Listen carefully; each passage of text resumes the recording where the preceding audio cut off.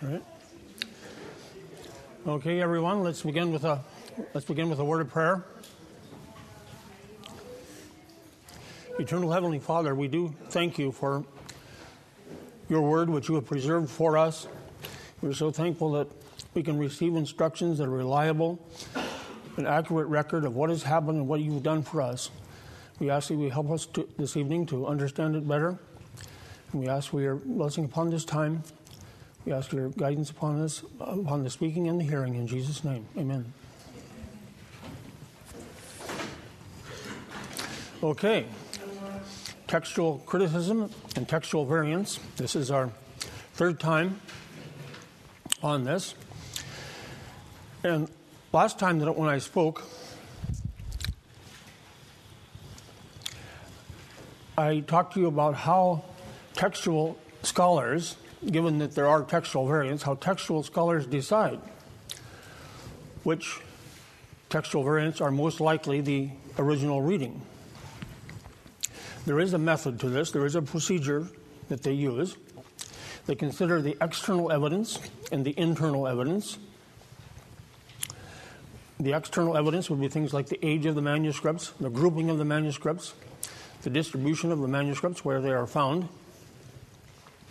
The internal evidence would be things like the habits of the scribes, the copyists, and the peculiarities, both stylistic and doctrinal, of the author. Each biblical author, even though they are all directed by the Holy Spirit, they have their own individual emphases and styles. And I gave you an acronym, BOBSLED, to help you remember the external evidence.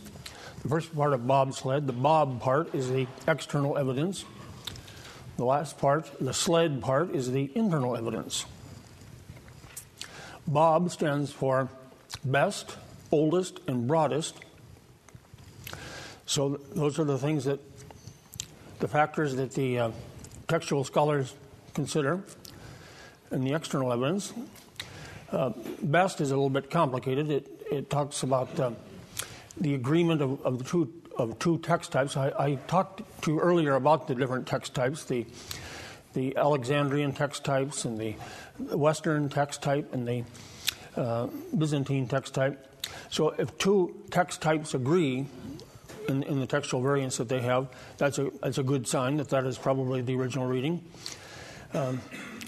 There are certain papyri and uncials, and I explained earlier what those are too, different types of manuscripts.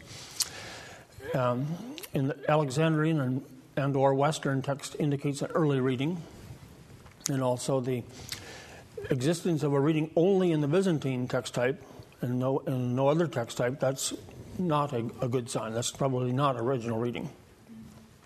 Oldest, that's pretty simple. A textual variant that appears in earlier manuscripts is preferred over a textual variant which only begins to appear in later manuscripts. The broadest, a textual variant which appears in manuscripts with a wide geographic distribution, is preferred over a textual variant which only appears in manuscripts from one area. So that's pretty self-explanatory. The internal evidence, SLED, that stands for shortest, like the author's style, explains the others, and difficult. So a shorter reading is preferred over a longer reading, usually because it's more likely that a copyist would add information to a text than they would leave out information.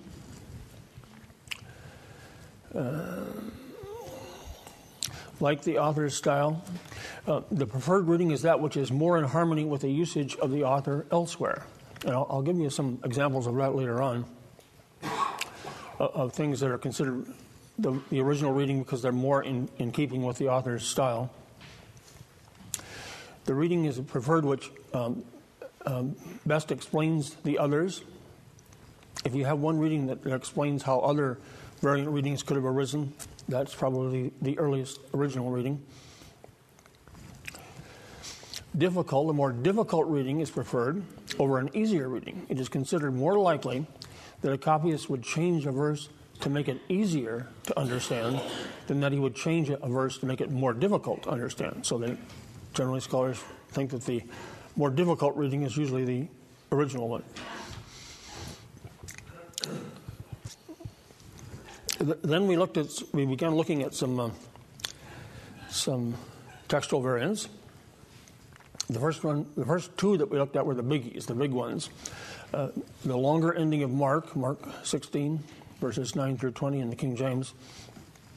Scholars do not think that longer ending of Mark was in the original of the Gospel of Mark.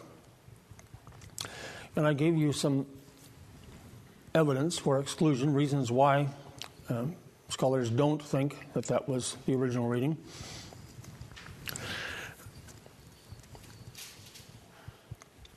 Many of the aberrant teachings, like drinking poison and handling snakes, are derived from that longer ending of Mark.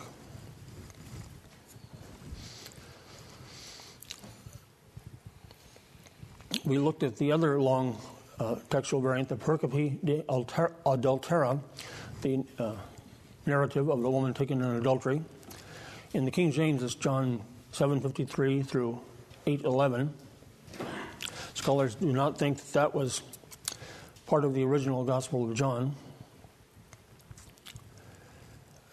I showed you some evidence for exclusion of that. I think one of the most telling aspects of that is that this story of the woman taken in adultery doesn't appear in the same place in all manuscripts. It appears in different places in the Gospel of John, and in one case it appears in the Gospel of Luke. So that's an indication that copyists were looking for some place to insert that story, some good place to insert that story. And then we looked at some textual variants in the book of Matthew. In Matthew 5:22, some versions say, everyone being angry with his brother without a cause, and other manuscripts that are used to make versions say everyone being angry with his brother. So it doesn't have that qualifier, that without a cause. And scholars think that originally it didn't have, the book of Matthew did not have that expression without cause. We looked at what has come to be known as the Lord's Prayer, that doxology and amen at the end. It seems that was added to make the prayer more suitable for use in a liturgy, in a church liturgy, that it was not originally in the book of Matthew. We looked at this, howbeit this kind goeth out not, but by prayer and fasting, it says in the King James. And we looked at the context of that. The disciples were unable to cast out demons in a particular situation, and supposedly in some manuscripts Christ said this kind goes out not but by prayer and fasting. That and fasting part apparently was not in the original Gospel of Matthew. So that's what we went through last time. Now we'll continue through the New Testament, and I'll show you some more textual variants. Hopefully I'll give you an understanding of how textual variants work, and perhaps give you some insight into how some textual variants came about. Mark 1:1, the beginning of the good news about Jesus the Messiah. That's from the TNIV. Today's NIV is called. In the ESV, it says the beginning of the gospel of Jesus Christ, the Son of God. So we have that additional expression, the Son of God. And most modern translations, and the King James as well, do include that statement about Jesus Christ, Son of God. And I've given you a statement here from Philip Comfort, a textual scholar. He says, most scholars argue for the NU reading. Now, NU, the two biggies, the blue one and the red one. The N stands for Nestle Aland, and U is UBS, United Bible Society. So those are the two main Greek texts. And the scholars who put those texts together argue for this reading, Son of God, because of its excellent documentary attestation, and because it suits Mark's literary plan. So there you see the external evidence and the internal evidence. That's why I wanted to give you that quote, because it shows you how the scholars consider those two things, the external evidence and the internal evidence. It is argued that the Son of God is essential to Mark's title because it introduces a major theme in Mark, Jesus' divine sonship. So in other words, this sounds like something Mark would say. This is how he would say it. So we're considering the internal evidence, how it squares with the rest of Mark's writings. Luke 4:4. And Jesus answered him, saying, "It is written that man shall not live by bread alone, but by every word of God." It says in the King James. But in ESV it says, "And Jesus answered him, it is written, man shall not live by bread alone." It does not have the part about by every word of God. So those are the two textual variants. Some manuscripts include them, some do not. So the King James and the New King James, which is based on the King James, they do have it, but most modern translations do not have "but by every word of God."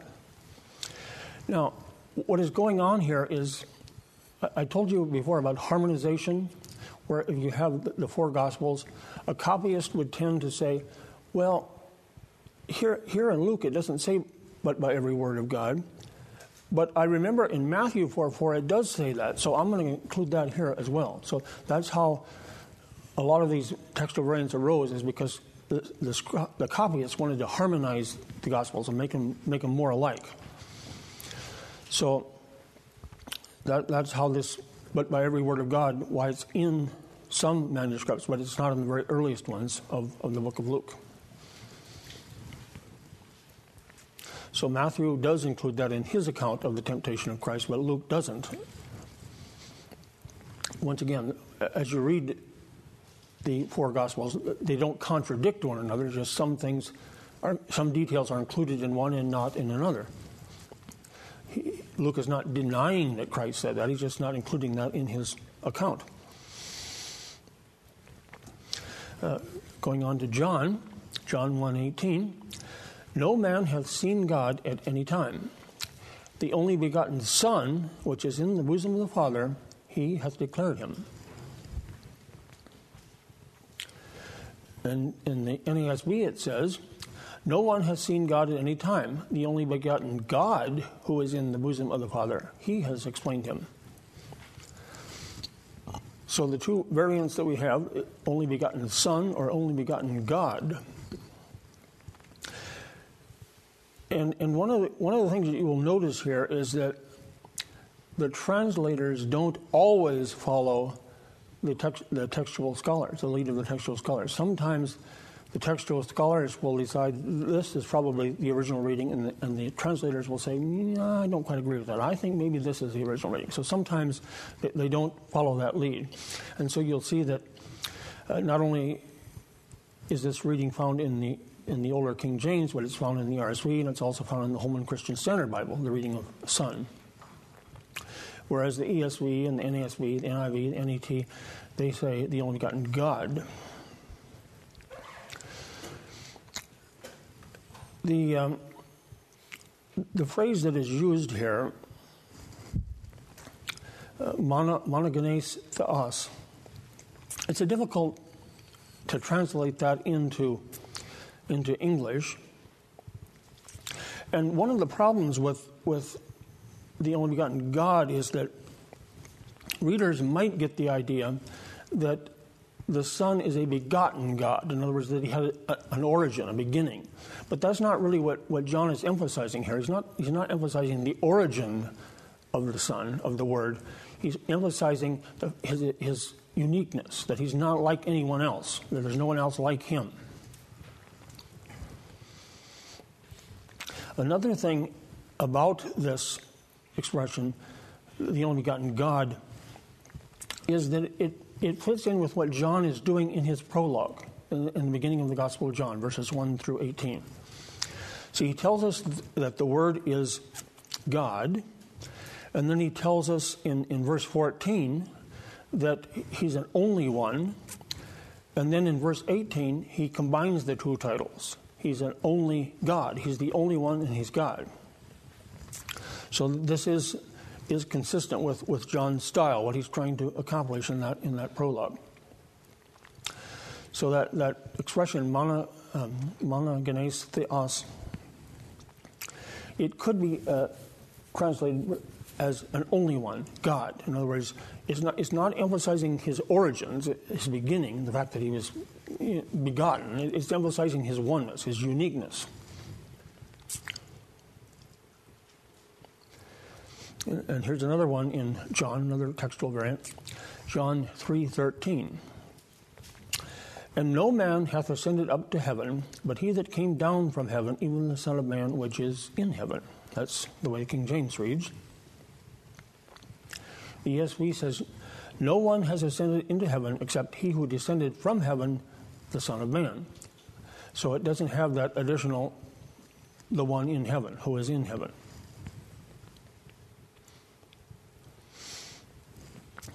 So the King James and the New King James, the New English Bible, they have that additional, the one being in heaven.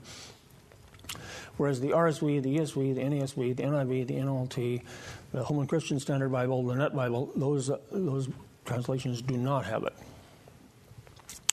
So the shorter reading has excellent and early support from the papyri and the early uncials. I explained to you what those types of manuscripts are.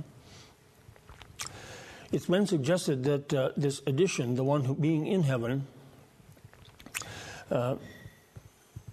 came from John 1:18, where it talks about the one being in the bosom of the Father. So the copyists, apparently at some point a copyist thought he should add that expression, the one being in heaven. Now at the time the copyist wrote that, Jesus was in heaven, but he wasn't in heaven when he was here on earth in the incarnation. So it is thought that is not the original reading. So now we'll move on to the epistles. In Romans 5:1. Therefore, since we have been justified by faith, we have peace with God through our Lord Jesus Christ. But some manuscripts have, therefore, since we have been justified by faith, let us have peace with God through our Lord Jesus Christ. So we have, or let us have. Which is it? Well, most modern English translations, as well as the King James, go with, we have peace with God. Only the New English Bible has, of the main English translations, has, let us have peace with God.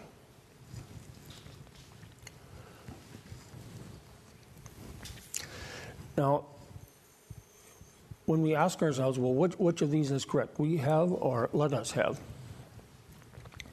Well, we have does suit the context better, because Paul was speaking of what believers have received as a result of being justified.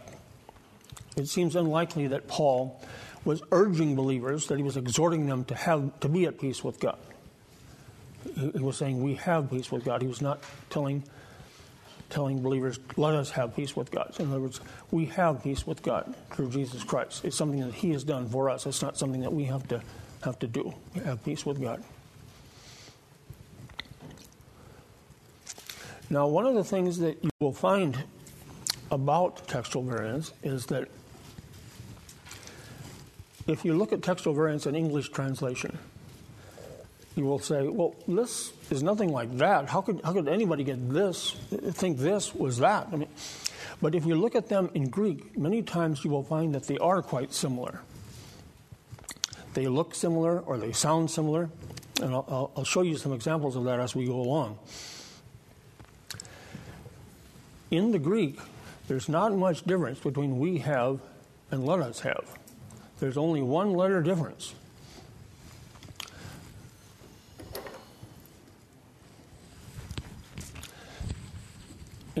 And we have, there's a letter here called Omicron, which looks like our English letter O, and it is the short O sound. And in this word, this letter here that looks like a W, that's omega. That's the long O sound. So if a person were reading a manuscript and a copyist was writing down what the reader said, he would be hard-pressed to know whether the reader said ekamen or ekomen. Ekamen or ekomen. They sound very much alike. So unless the reader was reading very slowly and enunciating very clearly, it would be hard to distinguish the two. So you can easily see how a copyist would understand that as ekomen instead of ekamen.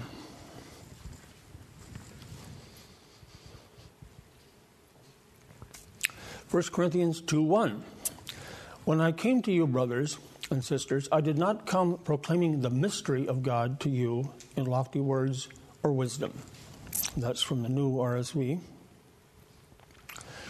The ESV says, and I, when I came to you, brothers, did not come proclaiming to you the testimony of God with lofty speech or wisdom.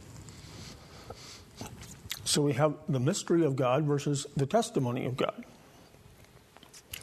And once again, this is a situation where not all of the translations go with what the textual scholars say. So we have the mystery of God in the new NRSV, whereas you notice that down below in the original RSV it had testimony, but they switched it to mystery.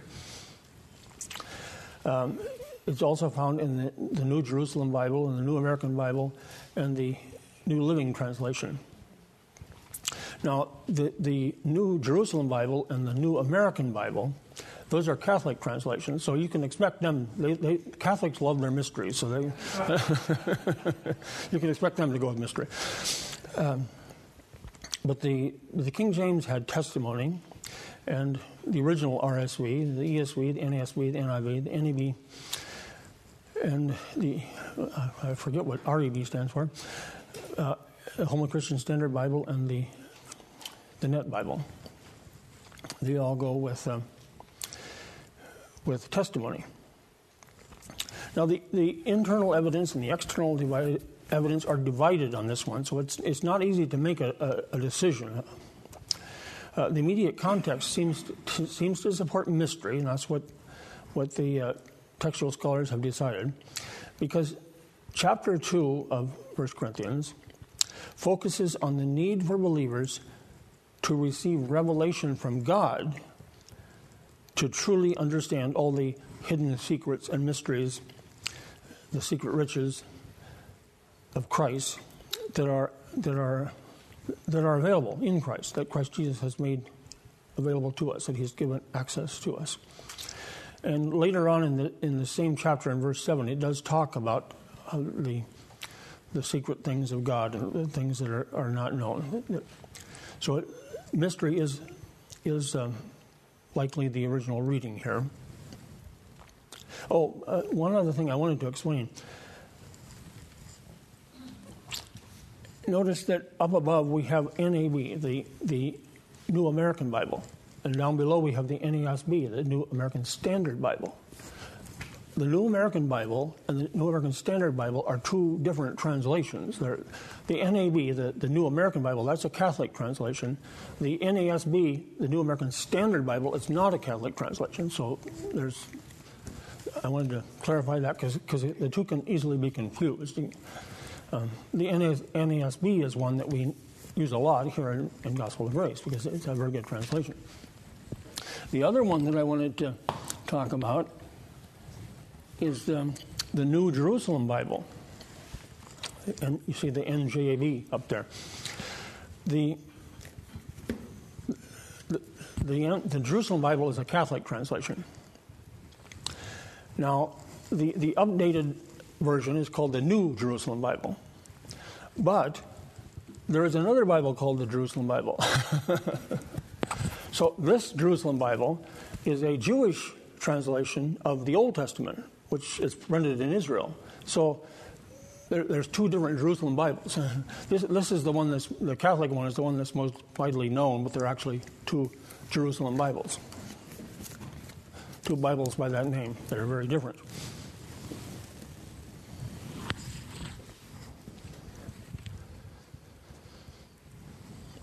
Now, one thing I wanted to show you is how See, mystery and testimony aren't very much alike in English, but in Greek they kind of look alike, because mystery is mysterion, and testimony is marturion.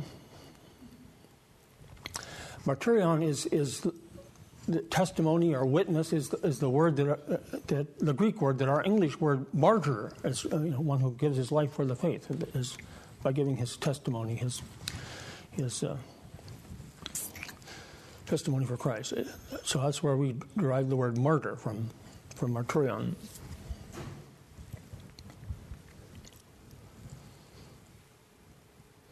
But you can see that in Greek those two words are a little bit similar. Ephesians 1:1. Paul, an apostle of Jesus Christ, by the will of God, to the saints which are at Ephesus, and to the faithful in Christ Jesus.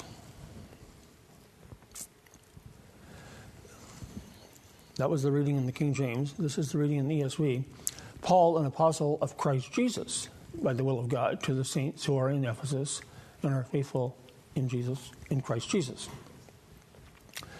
So we have some manuscripts which say an apostle of Jesus Christ, and other manuscripts which say an apostle of Christ Jesus. Which is it? Jesus Christ or Christ Jesus?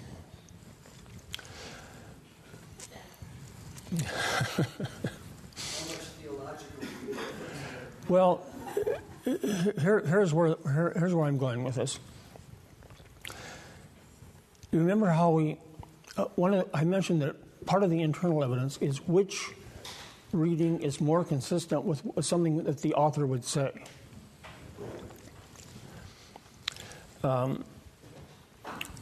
Jesus Christ is not characteristic of Paul when he describes himself as an apostle.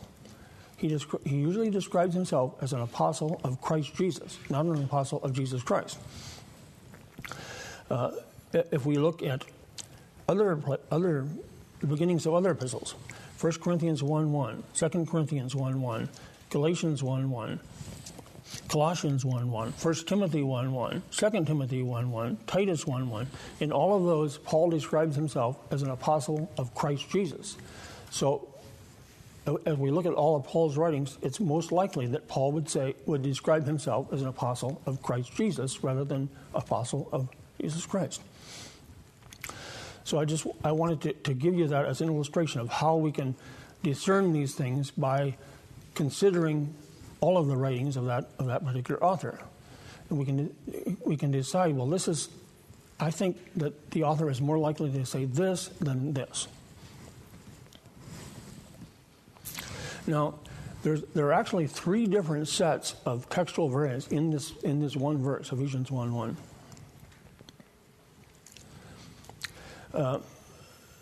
Here I'm showing you a couple. You see in blue, to the saints being in Ephesus, and then down below it also has in Ephesus.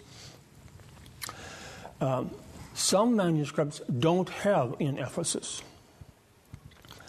And that's a pretty easy one to explain, because this epistle was sent to the church in Ephesus, but it was also read in the other churches in Asia. And so that's why we have some manuscripts which don't say in Ephesus and some that do. So that's a pretty simple one. The other one, some manuscripts say to the saints being in Ephesus, and some say to all the saints being in Ephesus.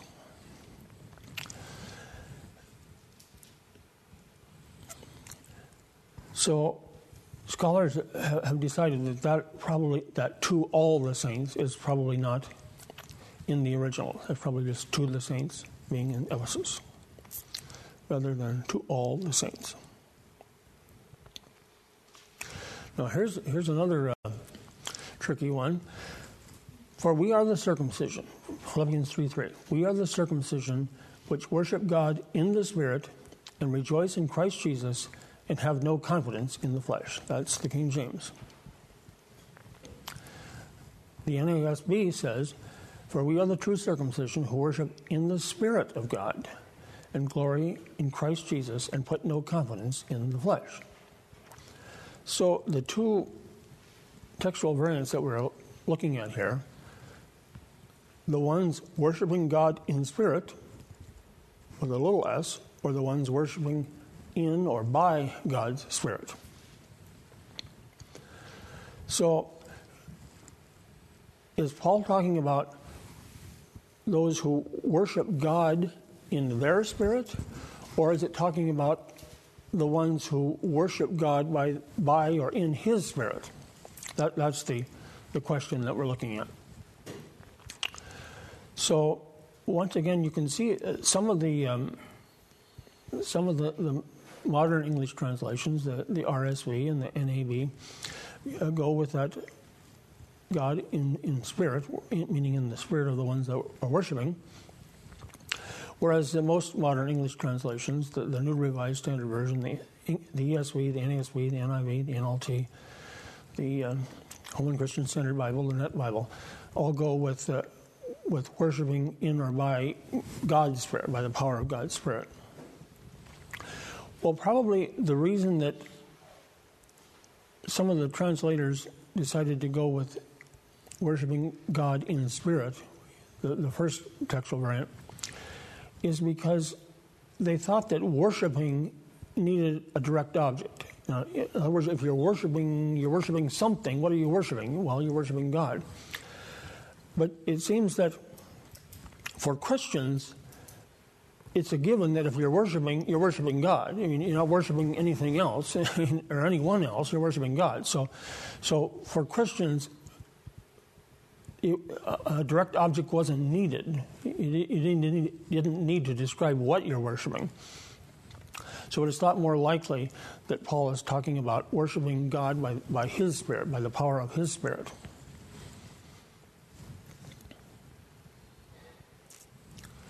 First Thessalonians 2:7. Well, this is a fun one. But we were gentle among you, even as a nurse cherisheth her children. Now, a nurse, by nurse here, they don't mean a nurse in a hospital. They mean a nursing mother. But we were gentle among you, like a nursing mother, taking care of her own children. That's what it says in the ESV. It also says, so both of those have gentle, but the New Living Translation talks about, but instead we were like children among you. That's what the New Living Bible says. As apostles of Christ, we certainly had a right to make some demands of you, but instead we were children among you. Or we were like a mother feeding and caring for her own children. And the Net Bible says, although we could have imposed our weight as apostles of Christ, instead we became little children among you, like a nursing mother caring for her own children. So the choice that we're faced with here is, we were gentle in your midst, or we were infants in your midst. And I talked to you about how the translators do not always follow the lead of the textual scholars, because the majority of the textual scholars think it was infants. And a lot of modern English translations go with gentle. The RSV, the ESV, the NASB, the NIV, the Holman Christian Standard Bible. In fact, there's more of those than go with infants, the one that the textual scholars suggest. The reason that the translators have so much trouble with this one is they can't bring themselves to believe that Paul would mix his metaphors in this way. They can't believe that he would say, we were infants, and then turn right around and say we were like a nursing mother. Well, this image doesn't seem to work. Well, this idea that you shouldn't mix your metaphors, that's a convention of modern English writing. That's not something that applies to first century Greek. Paul often mixed his metaphors. In this very same passage, Paul describes himself both as an orphan child and as a father. So it was a common thing for Paul to mix his metaphors. So this idea that you can't mix your metaphors or you shouldn't mix your metaphors, that's not something that should guide our decision about the writings of the first century in Greek. So, but here's the other interesting thing I want to show you about this. Remember how I told you that in Greek, often these textual variants are very similar. So the only difference between we became infants or we became gentle, see over here, you see a letter that looks similar to our English letter V, but that's actually nu. That's the N sound in Greek. But you see, the only difference between this word and this word is that this one doesn't have a nu in front of it. So they're very similar. And scholars think that somewhere along the line, a copyist just simply dropped out that letter and became this word. So it became, we were gentle instead of we were infants. So it's surprising sometimes how similar these textual variants are in Greek, because they seem so dissimilar in English.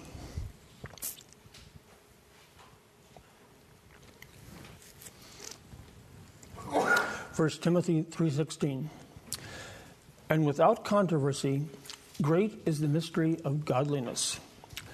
God was manifest in the flesh, justified in the Spirit, seen of angels, preached unto the Gentiles, believed on in the world, received up into glory. That's the King James. The NASB says, by common confession, great is the mystery of godliness. He who was revealed in the flesh was vindicated in the Spirit, seen by angels, proclaimed among the nations, believed on in the world, taken up in glory. So we have these two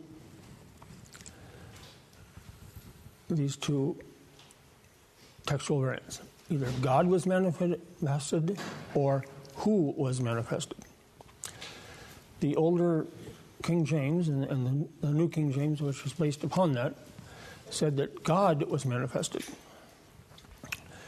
All of the newer English translations say who was manifested.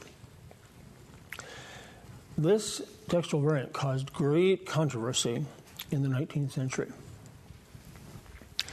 because there were people who said, what, you can't do that. You can't change from God to who, because then it doesn't say who we're talking about.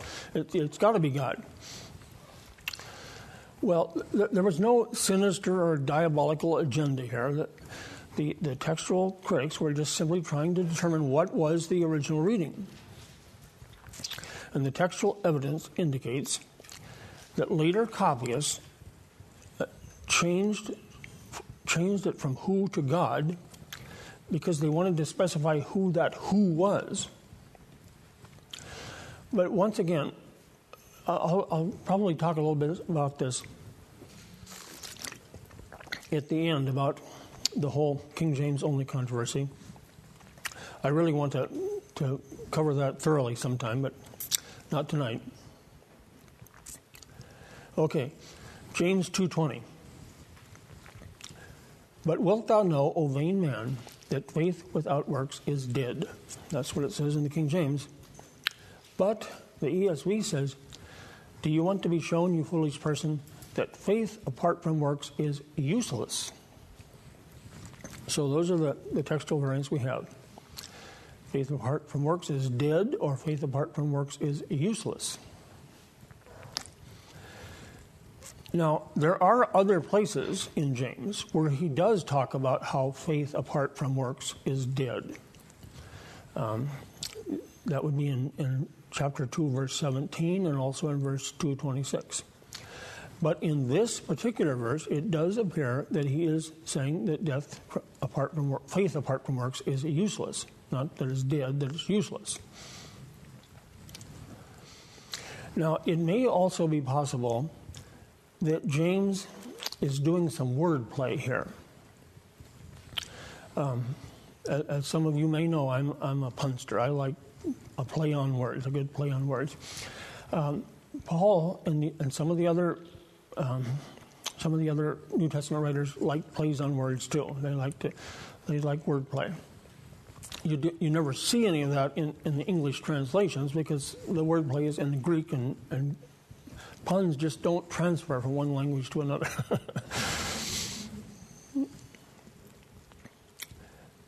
Now, here's perhaps the wordplay that James was using when he said that faith without works is useless. Because if we look at the Greek words for works and useless, well, the word for works is ergon, and the word for useless is arge. Faith without argon is arge. So he was perhaps using a play on words in his statement that faith without works is useless.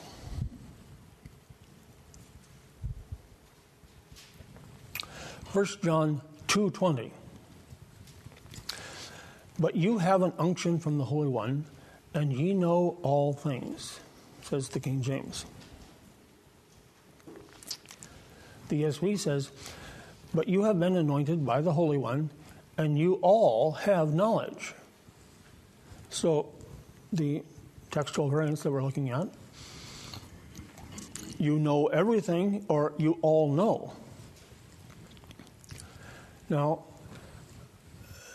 granted, there are some Christians who think they know everything, but it's more likely that Paul was emphasizing you all know, not you know all.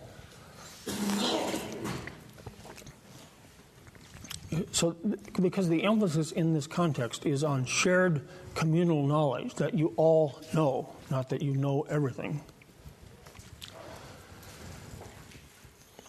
Once again, in the Greek, they're quite similar.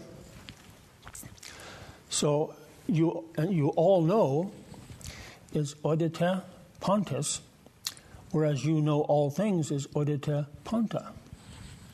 So they are quite similar, and you could easily see how a scribe could change one into the other. Pontus versus ponta.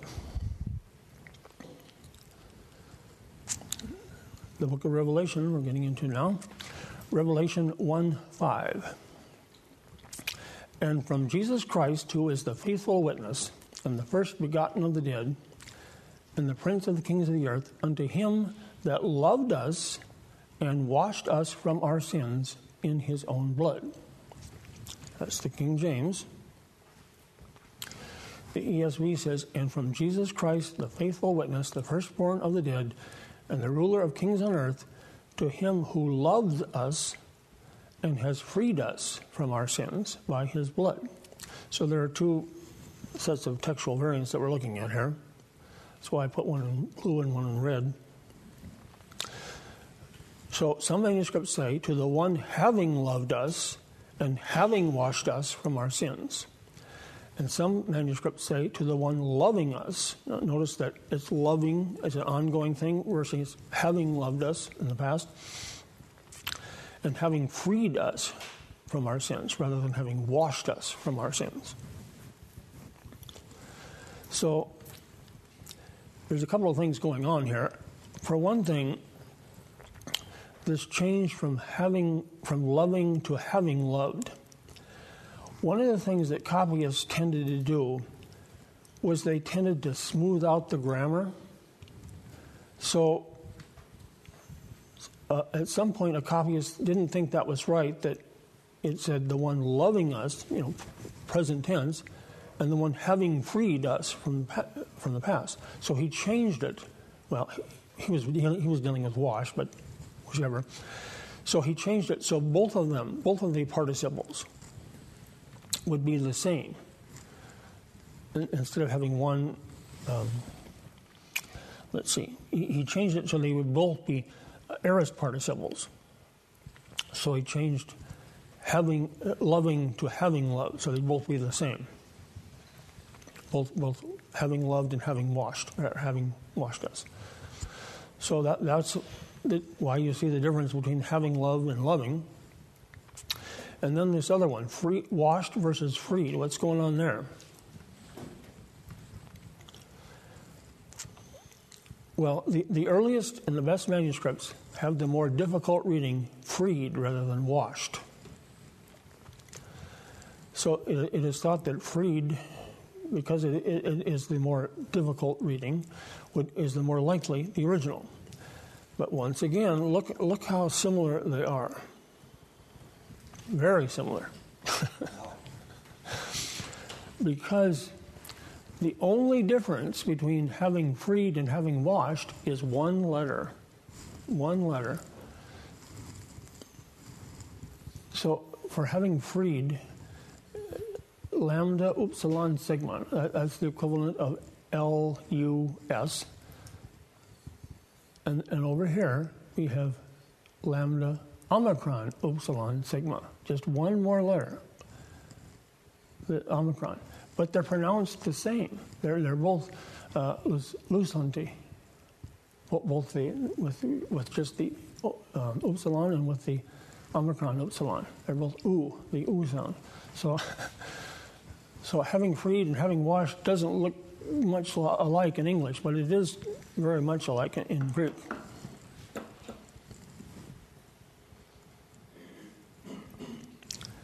And then Revelation 22:19, and I'm sure that Eric will talk a little bit about this shortly. And you're into chapter 22 now, right? And if any man shall take away from the words of the book of this prophecy, God shall take away his part out of the book of life, and out of the holy city, and from the things which are written in this book. That's the King James. The ESV says, and if anyone takes away from the words of the book of this prophecy, God will take away his share in the tree of life and in the holy city, which are described in this book. So, we've got some manuscripts that say the book of life, and some manuscripts that say the tree of life. And the King James is using the Byzantine text, the majority text, because the Alexandrian text had not yet been discovered when the King James Bible was written, so they went with the book of life. Now, there are many scriptures in the book of Revelation which talk about the book of life. Revelation 3:5, 13:8, 17:8, 20:12, and 15, and 21:27. There are verses that talk in Revelation that talk about the book of life.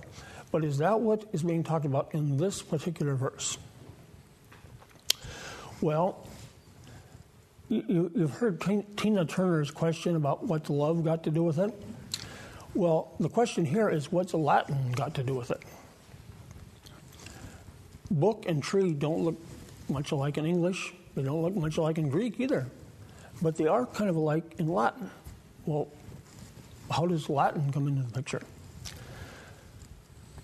The text that was used primarily for the New Testament of the King James Version is what came to be known as the Textus Receptus, the TR. That's what was used for the New Testament of the King James Version. The Textus Receptus was produced by a man named Erasmus. Erasmus was his last name. His first name was Desiderius Erasmus. He was a Dutch scholar. And he produced the Textus Receptus in the 16th century. He had very limited resources from which to compile his text.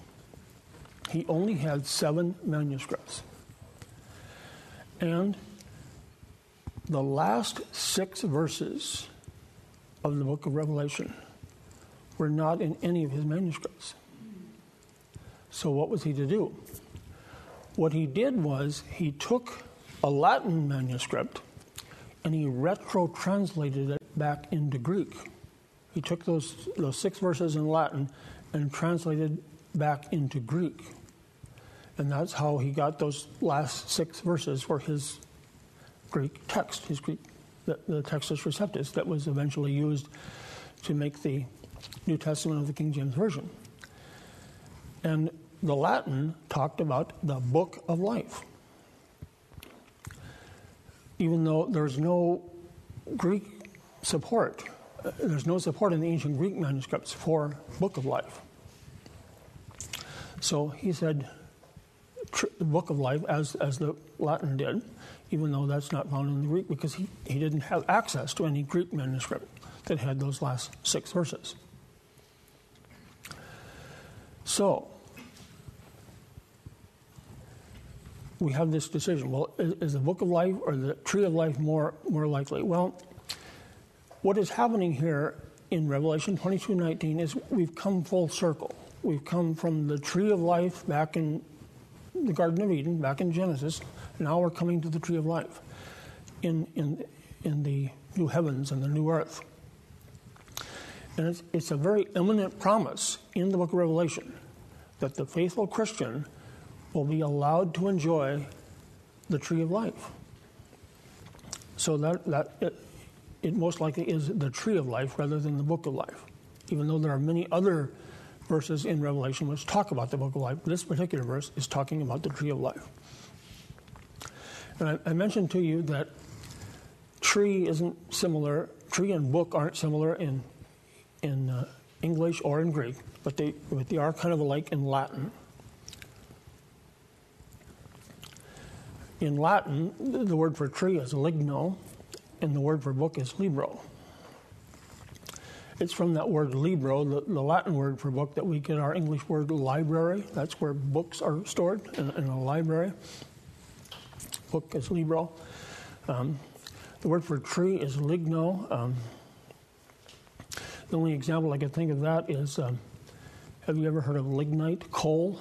As a type of coal that's not perfectly developed. It's still kind of woody, kind of it's brown colored rather than black like coal, like you normally think of coal. So that's once again referring to the tree, the Latin word for tree. So that's what Latin has to do with it, and that's why the King James says the book of life, whereas scholars today recognize that it should be tree of life. So I decided not to get into this, to the King James only controversy thoroughly, because I didn't think we would have time. But I do want to at least discuss it a little bit. I'll cover it more thoroughly some other time. But how many of you are familiar with, or at least somewhat familiar with the King James only controversy? It's something that can easily lead well-meaning people astray because it plays on our emotions and it plays on our desire to defend the Word of God. Basically, the King James only position is that we shouldn't use any other English translation but the King James. They would say that all of the modern English translations, the NIV and the ESV and the Holman Christian Standard Bible and the Net Bible and whatever, all of these modern English translations are perverted, they're corrupt, they're out to undermine the Word of God, they're out to denigrate and deny the deity of Christ, so just stick with the King James. That's the King James only position. And people who want to defend the Word of God, who realize that Christianity and the Word of God is under attack, they can easily fall prey to this argument. Because what the King James only people will do is they like charts. And they'll make a chart and they'll say with all of certain selected verses from the King James Bible, and they'll show those verses, those selected verses, in some other modern translation like the NIV or the ESV or the NASB, and they'll show how they're different. And what they like to do is find scriptures where the newer translations omit a word. And they'll say, see, they left that out of the Bible. Well, they won't even consider the possibility that maybe that was added to the Bible. They won't consider that possibility. So they like to produce charts to show you this, but they're very selective. They won't show you those cases where words are found in the newer translations, but they're not in the King James. They won't show you those examples. Another thing that I find about King James only people, advocates, is, see, when Bob writes an article in CIC or when he preaches a sermon, and he warns us about the false teachings of some particular individual, he just talks about that person's false teachings. He doesn't go on to say, and besides that, he has BO, dandruff, and halitosis. I mean, in other words, he doesn't attack them personally. He just talks about the shortcomings, the unscriptural teachings, right? But I find that the most extreme King James only people are not at all above ad hominem attacks. Attacking their opponents. If they can't persuade you by their arguments, they try to persuade you by your emotions, by telling you that these people that oppose them are really bad people. I can't even think of his name. It's Peter something. One of the most outspoken advocates of the King James only position. Peter Ruckman, that's it. There you go. I knew somebody would think of it. See, Peter Ruckman is a graduate of Bob Jones University. But he doesn't like the faculty of Bob Jones University because they won't buy into his King James only arguments. So if you were to read the writings of Peter Ruckman, a lot of it has to do with very snide, sarcastic comments about these people. Rather than dealing with the arguments, he attacks the people. And so that's another thing that I don't like about the King James only movement is that they won't stick to the issues. They want to, in order to try to persuade you, they attack their opponents. And when I cover the King James only argument, King James only controversy more thoroughly, I'll give you some examples of what they do, what the King James only advocates do, and why their reasoning isn't correct. But we'll save that for later. Do you have any questions about textual criticism or textual variants?